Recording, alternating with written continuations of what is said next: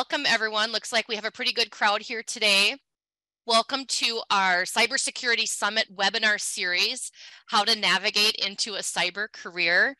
I will introduce our panelists in a moment, but first, again, thank you for joining us today.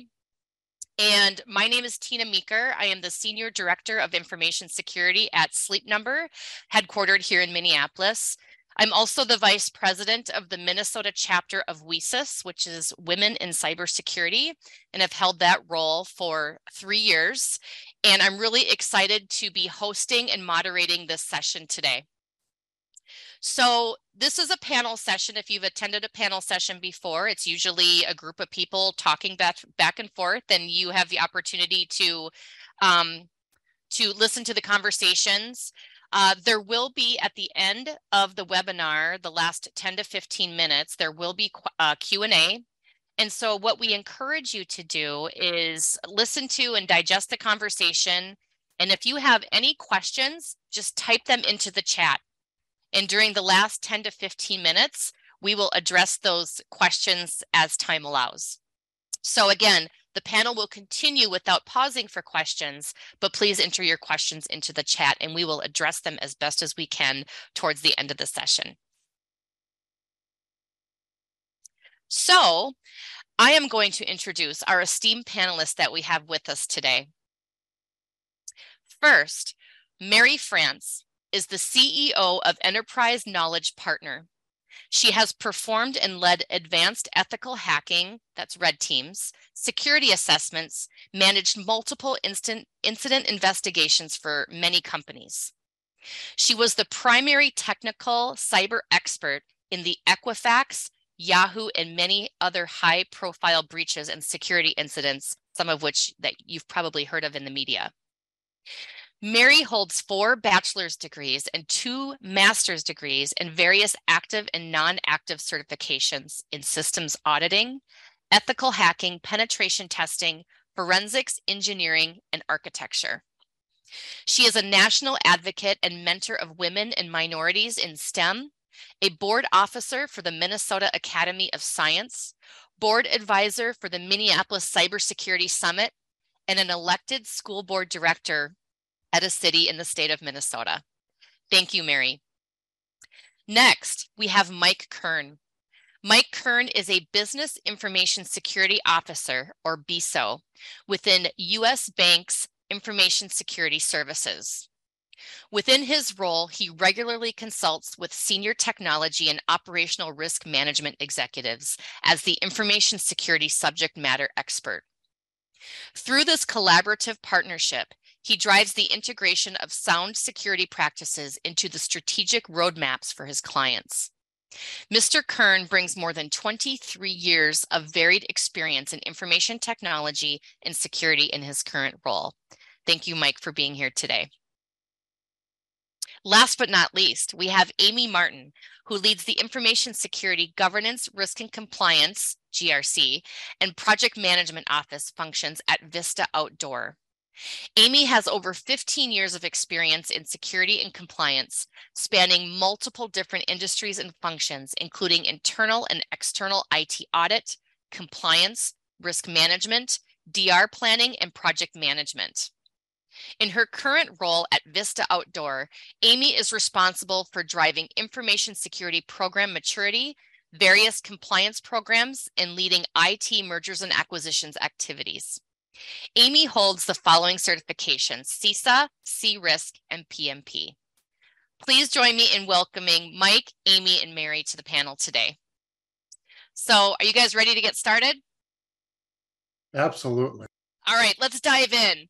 So I am guessing many of the participants in today's call are either early in their career, perhaps they are students, or in some cases, which I think is awesome, people are making a mid-career transition. So, and I'm just going to throw this out there, just go ahead and dive in. As you were starting your career in cybersecurity, and I think, many of us started, several years ago when cybersecurity didn't really exist. So it's a little bit of a different world today. But tell us about how you entered the cybersecurity field. Who'd like to go first? I'll go. So Thank you, Tina, for moderating this panel, and it's great to be with you guys. So I started my career in audit at Deloitte and Touche, and audit was kind of the up and coming thing at the time, and SOX was becoming a real big button item.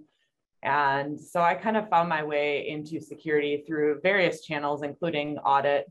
I took on a few additional roles kind of mid-career in, things like business continuity and disaster recovery, project management, governance, risk and compliance, which kind of led to the track of, taking on the security team and working my way through kind of the security channels and the different areas of security. Great. Mike, what about you? So I took the extremely long road home. I won't tell you how old I am, but with 23 years of experience, you could probably kind of throw a dart at the board and guess. I actually got my first computer when I was 6. It was an Apple IIe. It had a 300, 1200 baud modem. And that was really my first, start with, playing with a computer, finding out what it could do. You fast forward a lot of years, I got out of college and I got a job actually at US Bank, working as the lead IT consultant within their institutional trust area. And right before that, I was clearing trades and doing things, but they quickly realized, well, Mike knows how to code. Mike can do all sorts of things. We should have Mike do that. And then while I was there, I attended this conference in Minneapolis, and it's not around anymore. So I'll just be honest. It was very lackluster.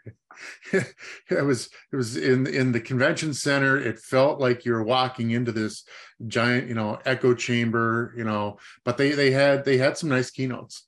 And the opening keynote was a guy who worked for NSA, or formerly worked for NSA. And he was talking about how, he basically got paid to go break into things. And, I came up during the era of, Kevin Mitnick being sent to prison, right? That's when I was, kind of testing my skill set. And so here I am listening to this guy talk about, actually being compensated professionally to test the security of systems, not having to worry about prison. And I thought, well, gosh, maybe that's for me. Maybe I can do this and not have to worry about breaking the law. And so you fast forward a few more years after a brief stint in IT audit. So I left my app dev role. I went into IT audit for a year and a half, and then I was hired to lead security for an organization within a large bank. And that was my first bona fide professional role, other than really IT audit, which was kind of a homogeny of a assessment and consult and things like that. It was shortly after the SOX days, if you will. And that was really my first foray. And that person was the one who showed me that I could do this professionally. And that was Ira Winkler. And he remains a close friend of mine for today. So, yeah. Very cool. Thanks, Mike. Mary.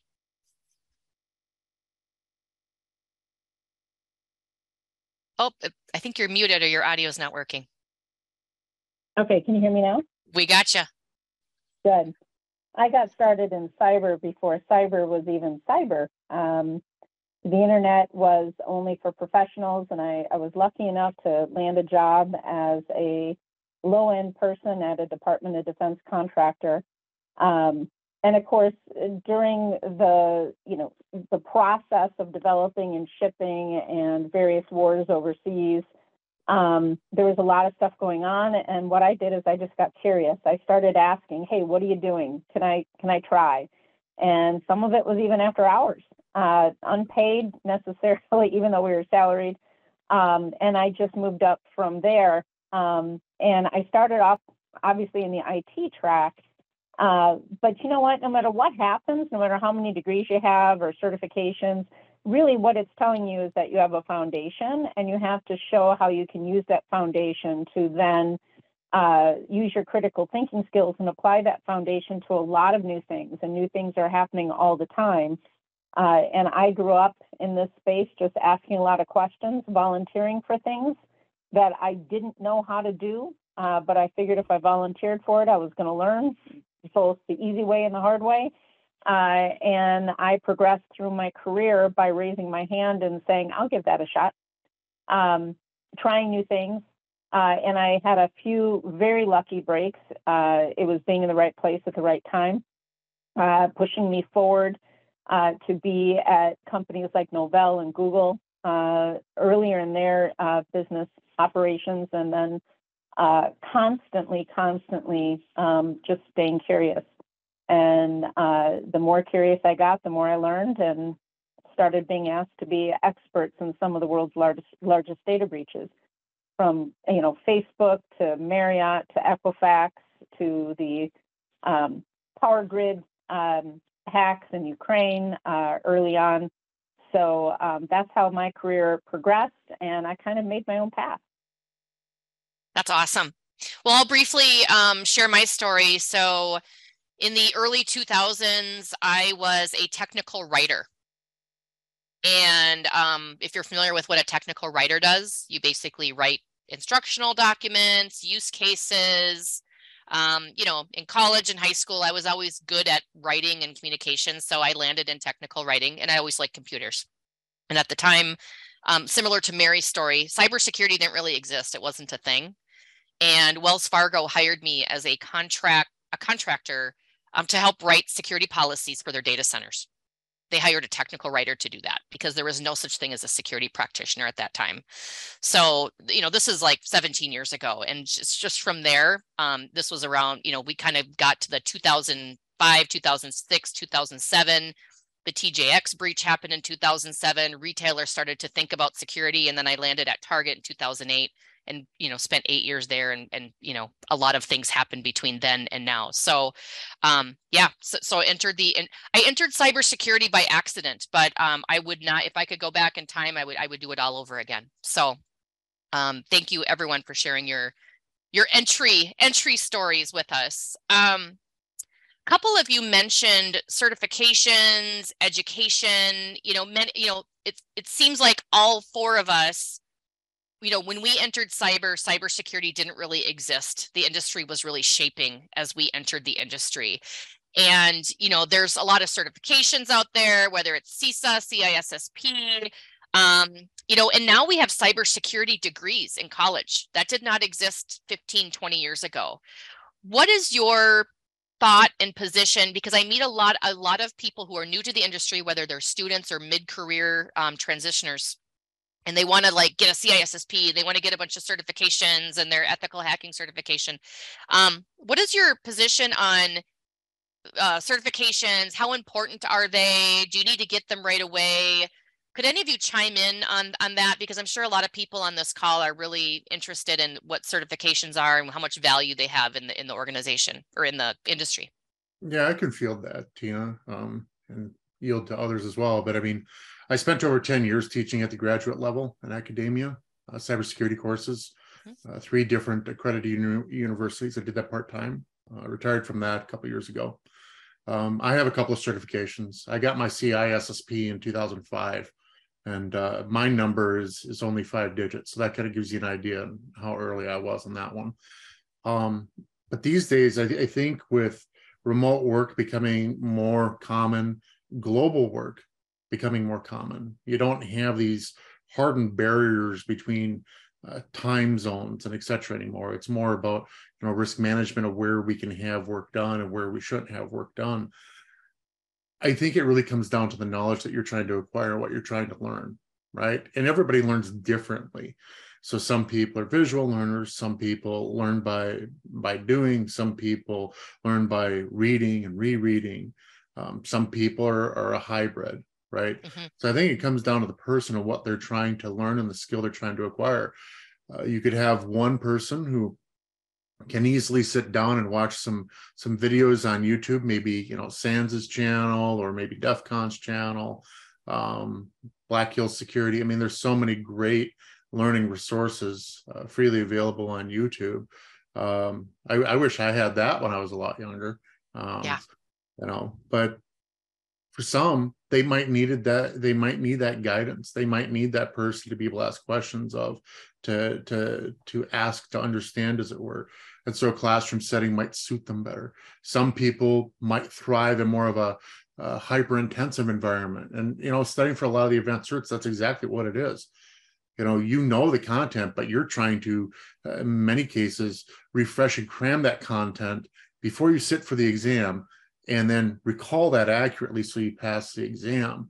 And for some people, that's a skill they have and that works for them. So I would encourage each person to kind of evaluate their own learning style, what works for them, what doesn't, and then seek to acquire those skills in a manner which plays to their strengths and their own learning styles. I don't really feel that having a certain set of letters behind your name really differentiates anyone anymore. I know plenty of offensive security pros that don't have any certs, and they're some of the very best I've ever met in my entire life, right? And I know people that have a whole ton of certs, and they're very competent and qualified for what they do. But it doesn't necessarily mean that one is more qualified than the other, right? Both can put it into practice, and that's really what matters. So as hiring leaders, how do you weigh certifications when you're hiring team members on your team? And let me take that one. So first of all, like Mike, I've taught at the university level. I also am a certified instructor for CompTIA through Penn Test and certified ethical hacker through advanced. And I look at certifications and I look at that as a baseline. It is not a determinant of hiring, because I found that non-technical people, particularly in certain areas of cyber, are equally as competent and can learn just as fast. So I'm not trying to dissuade people from getting certifications or from at least taking the classes. But I hear a lot of people go out there and want to get a cert because then they want to get a job. The two are not equated. It's like getting a high school degree, basically knowing the basics of just, math, English, whatever, and Right. then going off and trying to get an accounting job. You're still going to need to get experience. You're still going to need to apprentice, and you're still going to need, to keep up with all the latest laws and regulations and things like that. What the certifications and what the online courses do is give you a baseline. And if I told anyone to take any one thing out of them, it's about procedure and process. It's not about a tool. It's not about a method, because you can be the best scripter and hacker, but if you don't have a repeatable process, if you can't prove your work, if you don't show how you understand those systems or what you looked into, and by the way, everything's a little different. There's no one size fits all of how people think, how people do this. But if you have that process and procedure that's repeatable, then it can be applied. It's not about learning a tool either, because tools change constantly. And if Right. everyone could just use a tool to figure something out, then our lives would be much easier. But it's not the case. It's really the critical thinking, the curiosity level, and the attitude that goes into this. And that's what I look for in hiring more than a certification. And even if you don't have job experience necessarily directly in IT or cyber, if you have those capabilities and that can show off in an interview, then for me, you're more likely to get hired. Yeah, Thanks, Mary. I'll just add a few things to kind of what the other two said. I've had some of the best hires coming out of areas that aren't security. There's a strong correlation between some of the other functions within, infrastructure is a great example. I've got a couple of great hires that came from the network side of things. A couple of folks that came from the server and, identity management side of things that came into security, and kind of blended well with the rest of the, experience levels and experiences and kind of added cyber onto the top of what they already knew. So I would agree with both of them that, certifications, while they do have, some merit for some, companies and some individuals, I think more holistically, it's about, what you want to learn and whether that's a certification or, like Mike mentioned, listening to podcasts and things that are relevant in the security space and getting your education from that form. And kind of to what Mary said, I agree that, being able to kind of showcase, you know, your ways of solving problems and your ways of, you know, thinking through things is more important than really understanding how to answer a question on an exam, or how to operate a specific tool that one company may have and the remaining 49 that you're looking at may not have. So, you know, and one of the common certifications I see for entry-level candidates within the cyberspace is the Security Plus certification. Obviously, the CISSP is probably the generic gold standard for security, you know, but I think the Security Plus one is probably what I would recommend if you're looking at kind of a generalist security certification. I agree with that. I think Security Plus is, that's what I recommend to people who are just entering the industry and want to get a very broad overview of the body of knowledge. Yeah, I'd like to throw something else in there, because Tina, you mentioned how you got into this space and being basically a technical writer. Yeah. The ability to communicate in security is huge. The ability to write is huge. You can teach somebody a technical skill, but you can't teach them how to learn it. You can't teach them how to communicate the results, especially in a way that resonates with a lot of people. So for those of you who also are writing or reading or want to start the path that, let's say, Tina did, that's also an excellent way of getting into it, because you have to communicate your findings in order to make them real. You have to communicate the standards in order to have them absorbed and followed.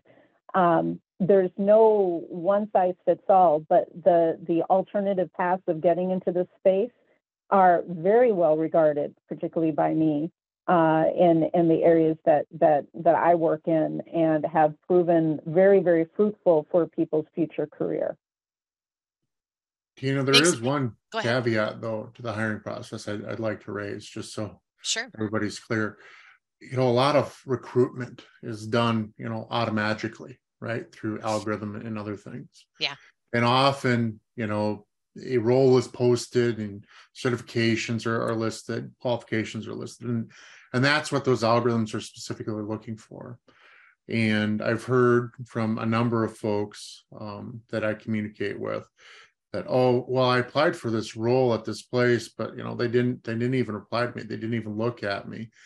And, you know, I when I was recruiting people for my teams, was quite deliberate with my recruiter in how we were going to position the role and how I wanted candidates screened.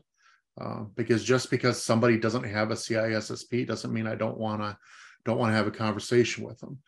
If they do have a certification, they should count on that when we do have the conversation. Much as, you know, the others have kind of noted, the questions I'm going to be asking are more around comprehension and application, and not specifically, you know, something that you tested for. That's how I'm going to determine how well you know that subject matter and whether you can apply it or not. So, you know, just for our attendees today, I mean, that is something that occasionally, you know, applicants run into. The process will, you know, disqualify or quote unquote weed them out because they don't have a particular cert listed. But I would encourage, you know, hiring managers and others through the recruitment process to be quite deliberate in working with their recruiter on the type of skill, the type of resource they want to, you know, add to their team.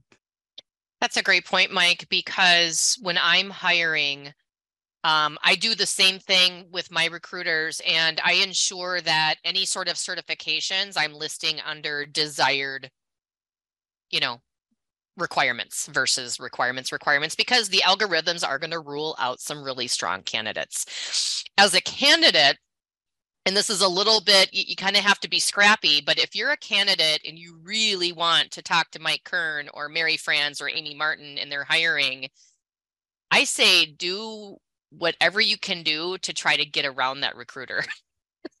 So if that means going to a conference, you know, Mike's speaking at a conference, Amy's speaking at a conference, and if it's in your town, try to get there and try to connect with those hiring managers without the recruiter, that is the best way to get in front of them and to really plant the seed in yourself and your interest. And, you know, it can help kind of get rid of that recruiter filter. So I know there's a lot of recruiters in this world. We may have recruiters on this call today. Thank you for being here. But I have really struggled not only as a candidate, but as a hiring manager with these recruiters that have these binary checklists. So it's really important for recruiters. And if you are a recruiter, please take that to heart. That to know that, you know, these certifications are great, but it's, you know, we really look at the whole candidate. So any other thoughts on certifications, recruiting, hiring, before we move on to the next topic? No, I'd like to emphasize, Tina, what you just said, that I stopped using recruiters except for generic positions, like back office positions, because of the algorithms when they put a job out there, even if it's a job on LinkedIn or whatever. I mean, there's an algorithm that filters out for keywords, and people have learned of all different levels just to speckle in those keywords in different areas, and then you end up wasting a lot of time interviewing. So for those of you out there looking for a job, network Yes. manually. There may be 1,000 jobs put into LinkedIn. You may be, or into an online job app, Indeed or whatever. And once you find out the company, do what you can to learn about the company and network with people in there, because I'm much more likely to look at a resume that's sent to me by a trusted colleague or directly to me than something that's filtered through a recruiter. And again, I apologize to those recruiters that are out there, but there's like I said, there's an attitude and an aptitude that once you get to our level, we're looking for kind of in between the words of that resume. So don't try to write a fluffy resume. Be real. Say what you really need. Say what you really mean. Because if you're not happy in your job, you're not going to do a good job either. So the hiring process is a two-way street. You have to be happy, and the hiring manager has to be happy.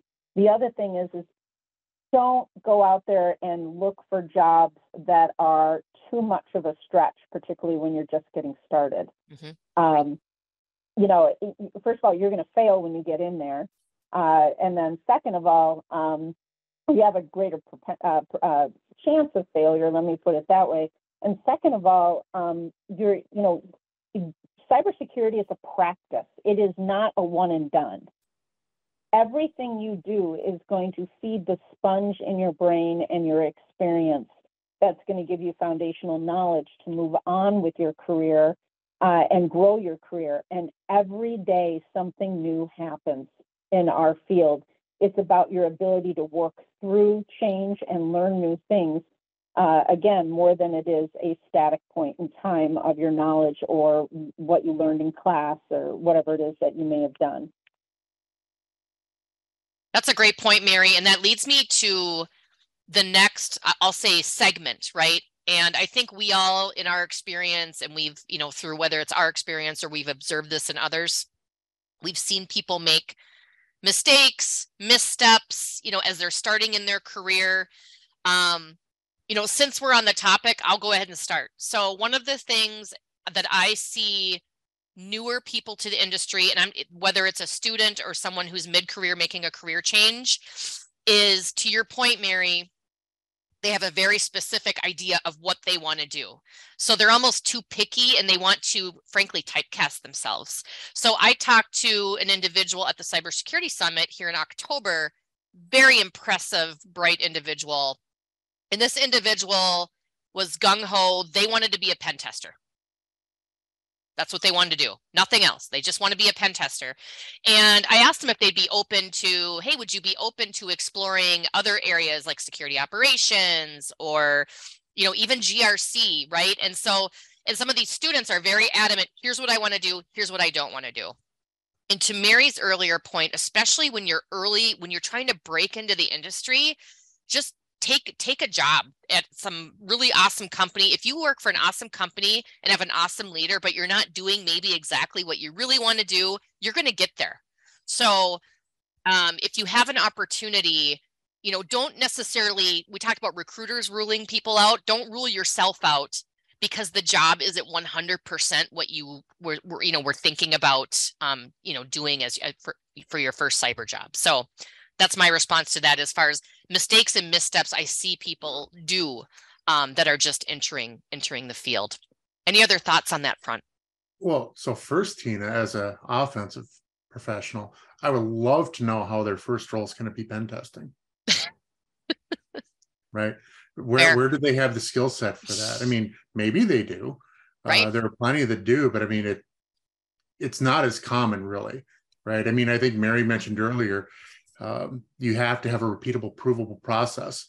Pen testing, I think a lot of people think it's like red teaming, and it's not.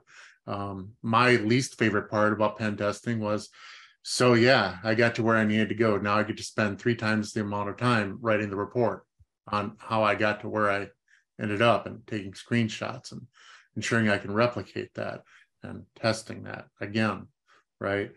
But as far as, first roles, I think, and Mary kind of touched on this a little bit in the prior response, you have to have an interest, because the last thing you really want is, if you're excited and motivated to enter this profession, to end up with your first role just being something, I'm going to just take this and see where it leads me. If you're not passionate about it, your performance is probably going to suffer, to some degree. You might become disenchanted. You might determine, this is just not for me. So I would encourage those, seeking their first role, seek an area that interests you, that you're at least a little bit enticed by. And Tina, you mentioned security operations, right? I think that's a great place to start. Yep. Understand, defense. I myself never was on defense. I was always offense. I came up through it a little bit different time. If I had to do it all over again, I mean, my brain doesn't necessarily work that way, but I think it would be good experience for me, be good exposure for me to understand, what a SOC analyst at the various levels does each day, what the IR people have to go through each day. I mean, I know now because I've seen the other side of it through other roles, but to have that experience, when I was more junior in my career, I think would have been beneficial, and just wasn't an opportunity that was ever presented to me. And so, I also didn't seek it out. But I would encourage, applicants seeking to enter the profession, think about what you're interested in, not so much the title on the door, as it were, and pursue that. Ask questions, find those who do that. LinkedIn, Twitter, there's other online communities. Watch some YouTube videos about, that particular area, so you get maybe some different perspectives about people who, perform that type of work. All of that will help you make up your own mind and how you want to proceed.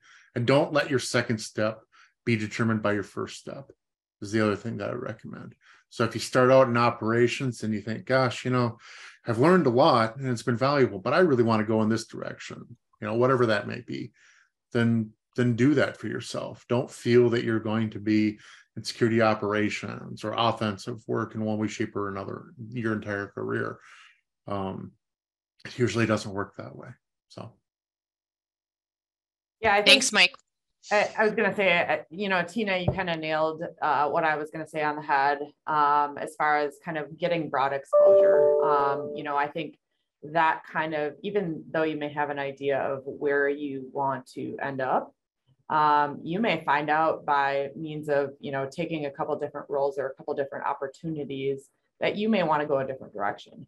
The only other thing I would add is, be that person that volunteers to take on additional, projects, additional tasks, and that will help shape and drive your career, because, and I have done this many a times. I've gone like this throughout my career, in areas of focus. And I think all of those have kind of been from me raising my hand saying, yeah, I want to get involved in M&A activities, or, hey, I want to get involved in the PMO.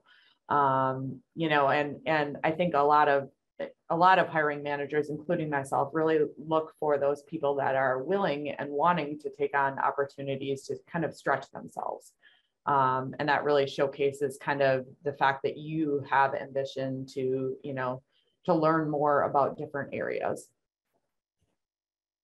And Great one of the advice. things that is unique about security is that it's not a standalone thing.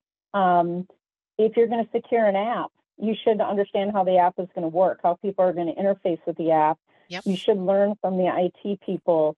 I harden, our team, not me personally anymore, but we are hired to harden medical devices and IoT devices having to do with healthcare. And you have to understand how that particular product is supposed to work. What would be the incentives for somebody, and how would they use that product in order to create fraudulent interactions, steal, protected health information, things like that. So it's a piece of a large, everywhere you go, it's going to be a piece of a larger puzzle. And if you do security operations, you have to understand and look for stuff that have to do with the normal course of business. What would be an anomaly or a difference in the way systems and people behave on the systems, in order to actually understand if your organization or the area that you're covering could potentially be victimized by a certain threat actor, whether inside or outside. So it's not a point in time. You don't just go into security. You go into organizations that are trying to apply security. You go into systems that are trying to make themselves more secure. So, and if you keep that in mind, you can really start with anywhere and incorporate security into that process and learn just as much. So there's no one entry point. There's no one, you can't just like go into pen testing and think that my life is going to be a pen tester, as Mike said, because we know that from working in the industry, this isn't mutually exclusive. Right. You can't effectively even pen test something unless you don't understand how the system works. So it's a constant security. Constant practice of understanding how security is applied into various circumstances. And that's actually what makes this career so robust and never ending as far as the learning opportunities go. And it spans all industries.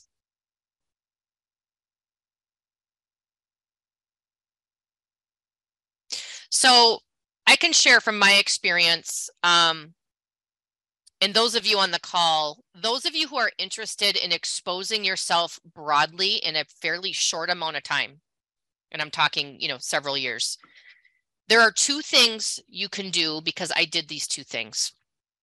A, get a job at a really big company. If you get a job at a really big company, there's going to be a lot of opportunity to move around within the information security realm. There's going to be reorgs every now and then, not every now and then. So sometimes you don't have a choice and you just have a new role. You can actually gain a lot from that.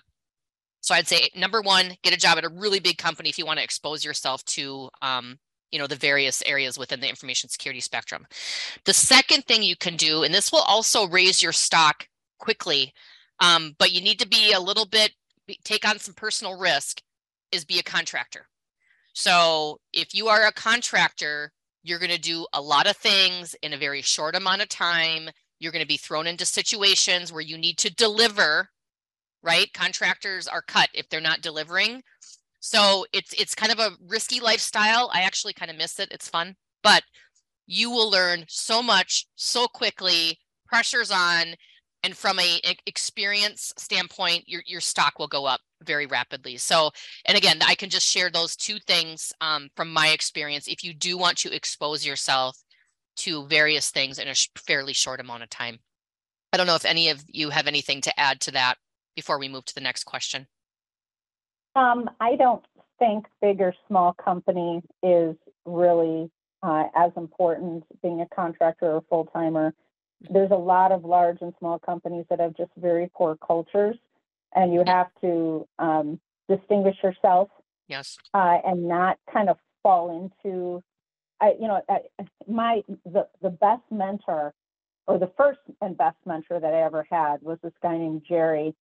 And I was working for a large company, and he basically said, you have two choices. You can fit in, regardless of what's happening, or you can be your independent self and ask questions and don't be shoved down by corporate culture who pigeonholes you into a certain area or whatever. And then when you decide that you are going to respond with integrity, regardless of corporate culture, when you are going to act independently and be responsible and accountable for the quality of your own work and make sure that it has integrity, then the sky's the limit. And at that time, I was one of 7 women engineers in a company with thousands of employees. And he basically said, do not try to fit in. And that is a problem, because when you see people go through the ranks of large companies, they learn how to survive in that culture, but not necessarily sometimes the job. So it does depend on the company, but quite frankly, start anywhere. The common denominator between all this is staying curious. Mm-hmm. Is Yes. staying motivated, is keeping your attitude good. I know people that have worked for Google, and I know people who have worked for startups. And as long as you maintain your own personal curiosity and the integrity in your work, and you don't give up, and you understand how all the pieces fit together, you're going to succeed. It may not be right away, and it may not be the path that's written up as a 40 under 40 or, rising star or whatever, but over time, that sponge in your brain just absorbs more and more, and you observe, and you get better and better to the point where you are choosing who, what, where, and how you do your job, regardless of the organization, regardless of the geographic location. And that's where you want to eventually get up, but it will never happen right when you graduate or right when you get out of that cert or right when you decide to get started. You have to experience multiple things. And you have to be, willing to have those experiences, because as you mature in your chosen profession, regardless of how it's applied in a career, it's like building blocks through time. And for those of you who are coming back into the industry and deciding to change career tracks and go into cyber, your previous experience in business, construction, retail, customer service, or whatever will really help you. Do not discount that. There's so much value to be placed on that experience in the working world, no matter what you choose or no matter how you redirect your career aspirations. Thank you, Mary. So I'm just going to do a quick time check here. We are at 15 minutes to the top of the hour. The last 10 minutes, we are going to field your questions. I see we have a couple of questions in the chat. So we'll get to those here momentarily. So we're gonna bring it home for the next few minutes, and then we're going to address your questions. So if you do have a question, please pop it into the chat. I know it was not working originally, but I think we're doing good now, right, Heidi? So throw it in the chat. So the last question, or this is more of a thing, right? So I think, we talked about a lot of great things today. Hopefully our audience today has something they can really take with them. If the audience takes one thing away from this call, this webinar, what would that be that you would like to advise? Mike? Well, I think a common theme is keep an open mind and be open to opportunity, right? I've done that in my career. It served me well. Yeah. I met with somebody a couple of weeks ago. They said, I'm kind of surprised that you actually agreed to meet with me. I said, well, why? Said, well, I mean, I wanted to meet you, but why did you want to meet with me? I said, well, because you don't know if there's an opportunity now or in the future until you actually have a chat with somebody. So I'm always open, if it makes sense to have a conversation with somebody, and maybe in the future it makes more sense than it does today. So you gotta remain open. Second, you have to remain curious. I always told my students that if you don't see yourself as a lifelong learner, you should choose another career path. This one is not for you. It changes too fast. The volume of information continues to grow. You have to be curious, and you have to want to indulge in that.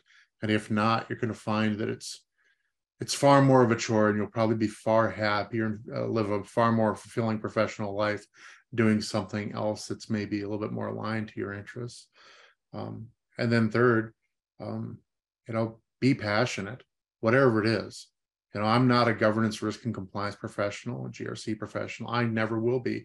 It's not in my wheelhouse. It's not my skill set. It's not the way that I think. But there are a lot of people who are.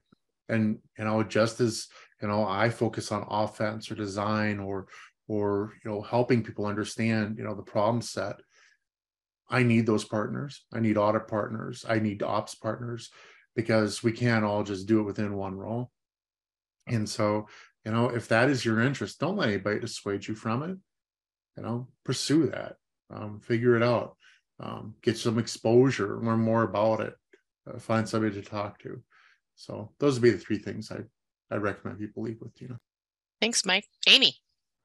All right, so he went with three, I'll go with two. One is, and we've kind of talked about this a little bit, is my recommendation is to start broad. To think you're going to go into a very narrow part of cybersecurity, you may find that you have a different interest once you get into it. So, security operations is a great place to start. GRC or audit is a great place to start. But don't get so pigeonholed on, here's the exact piece of information security I want to focus on right away in your career. And then the second thing is, and we kind of hit on this a little bit, but and Mike had mentioned, find a mentor, find somebody who is in the cyber world that you can really talk with, somebody who's got the experience in a corporation, or, somebody who's got their foot in a door somewhere, and start that kind of networking journey.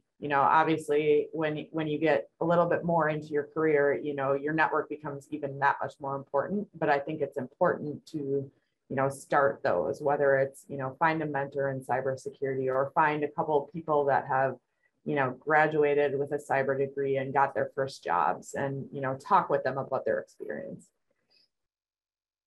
Mary. Thank you, Amy. Well, basically follow your passion, stay curious. The world is constantly changing, and you need to be happy with what you're doing. But you also need to never kind of be fully satisfied, to keep those fires burning, because that's what this career requires. And, and we're going into a world where everything is technical. So it's not like it's limited to just this career in cyber. In reality, you're going to constantly be learning new things. You're going to constantly be challenged to change or to think differently. So keep an open mind, stay curious, and keep with a high integrity basis within your work product always. Great advice from our panelists. Let's move to Q&A. So let me see what we got here. Here's a question. It was mentioned that it's now possible to work remotely anywhere in the world. True, in most cases. Where would one look for those international jobs? I am in Canada, welcome Canada, and would love to get jobs in the US without moving. Oh, I have experience hiring across borders. So that's a bit of an interesting question. Remote work, yeah, very popular. It's going to become more common. I would venture to guess within the next decade, it's going to be the way for IT and InfoSec type roles.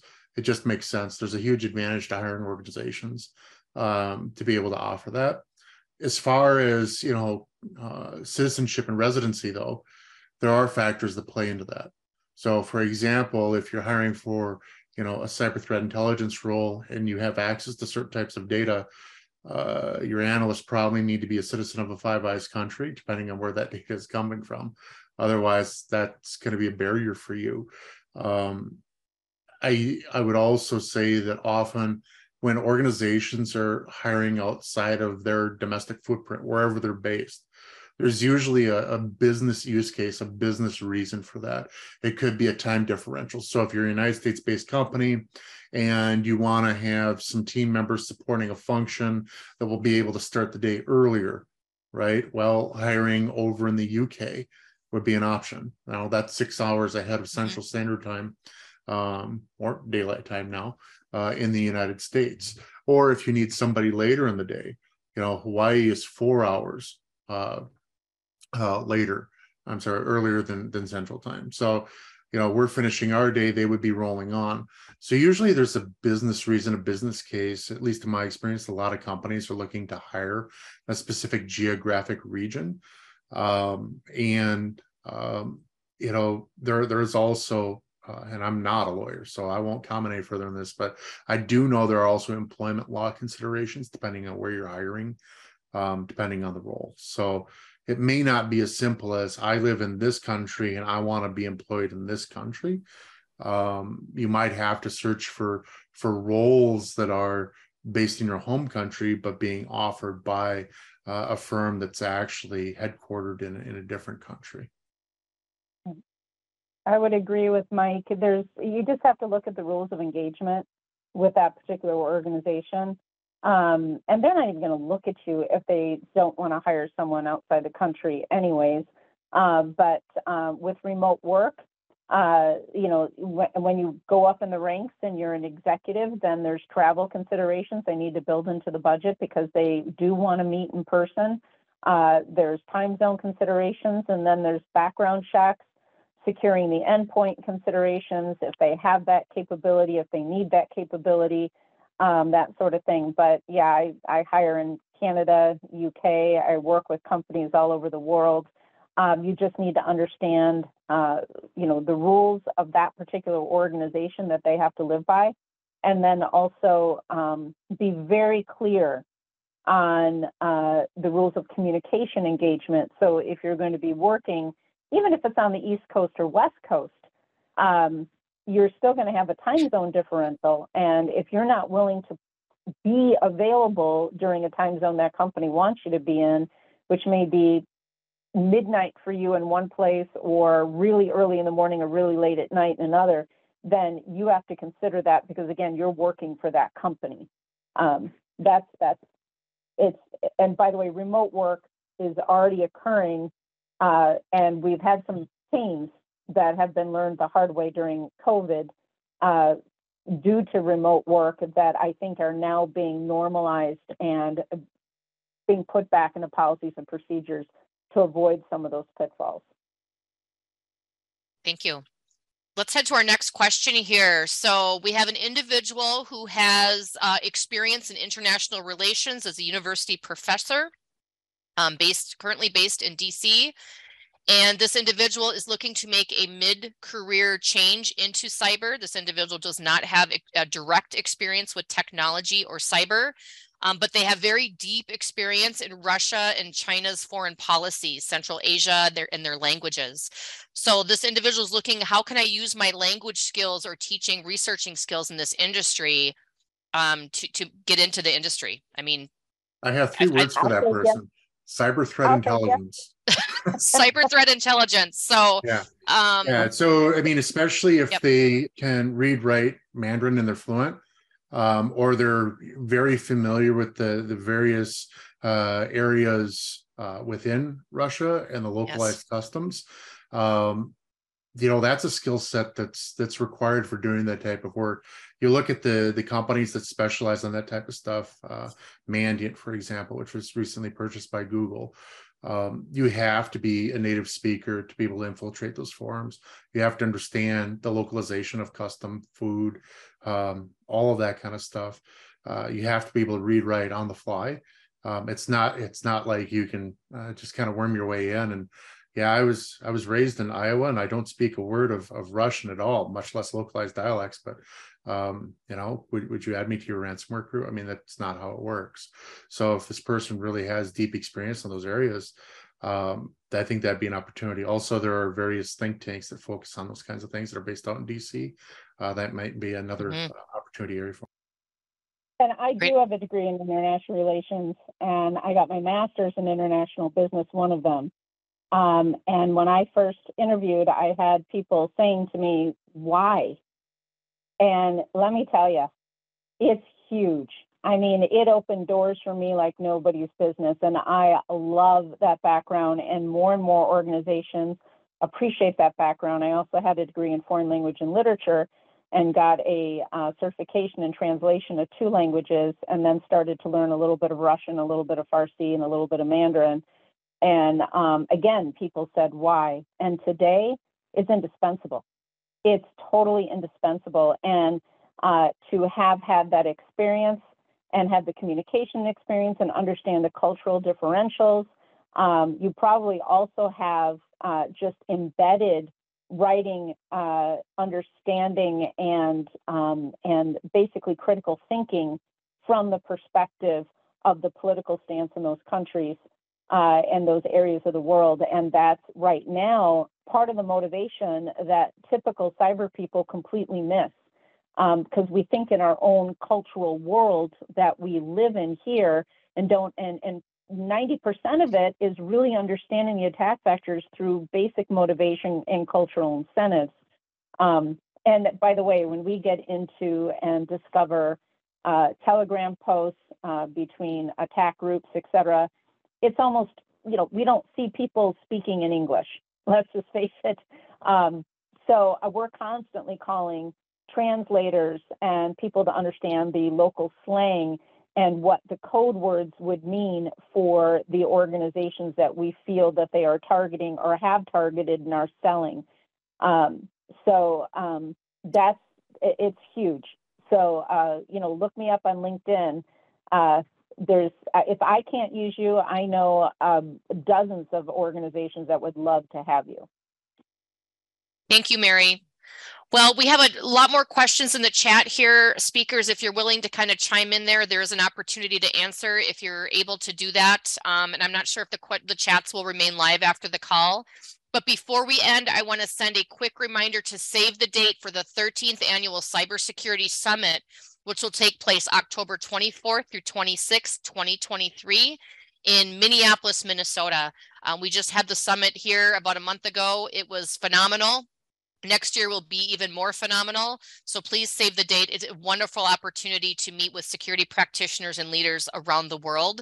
And we thank you all for joining us today for this webinar.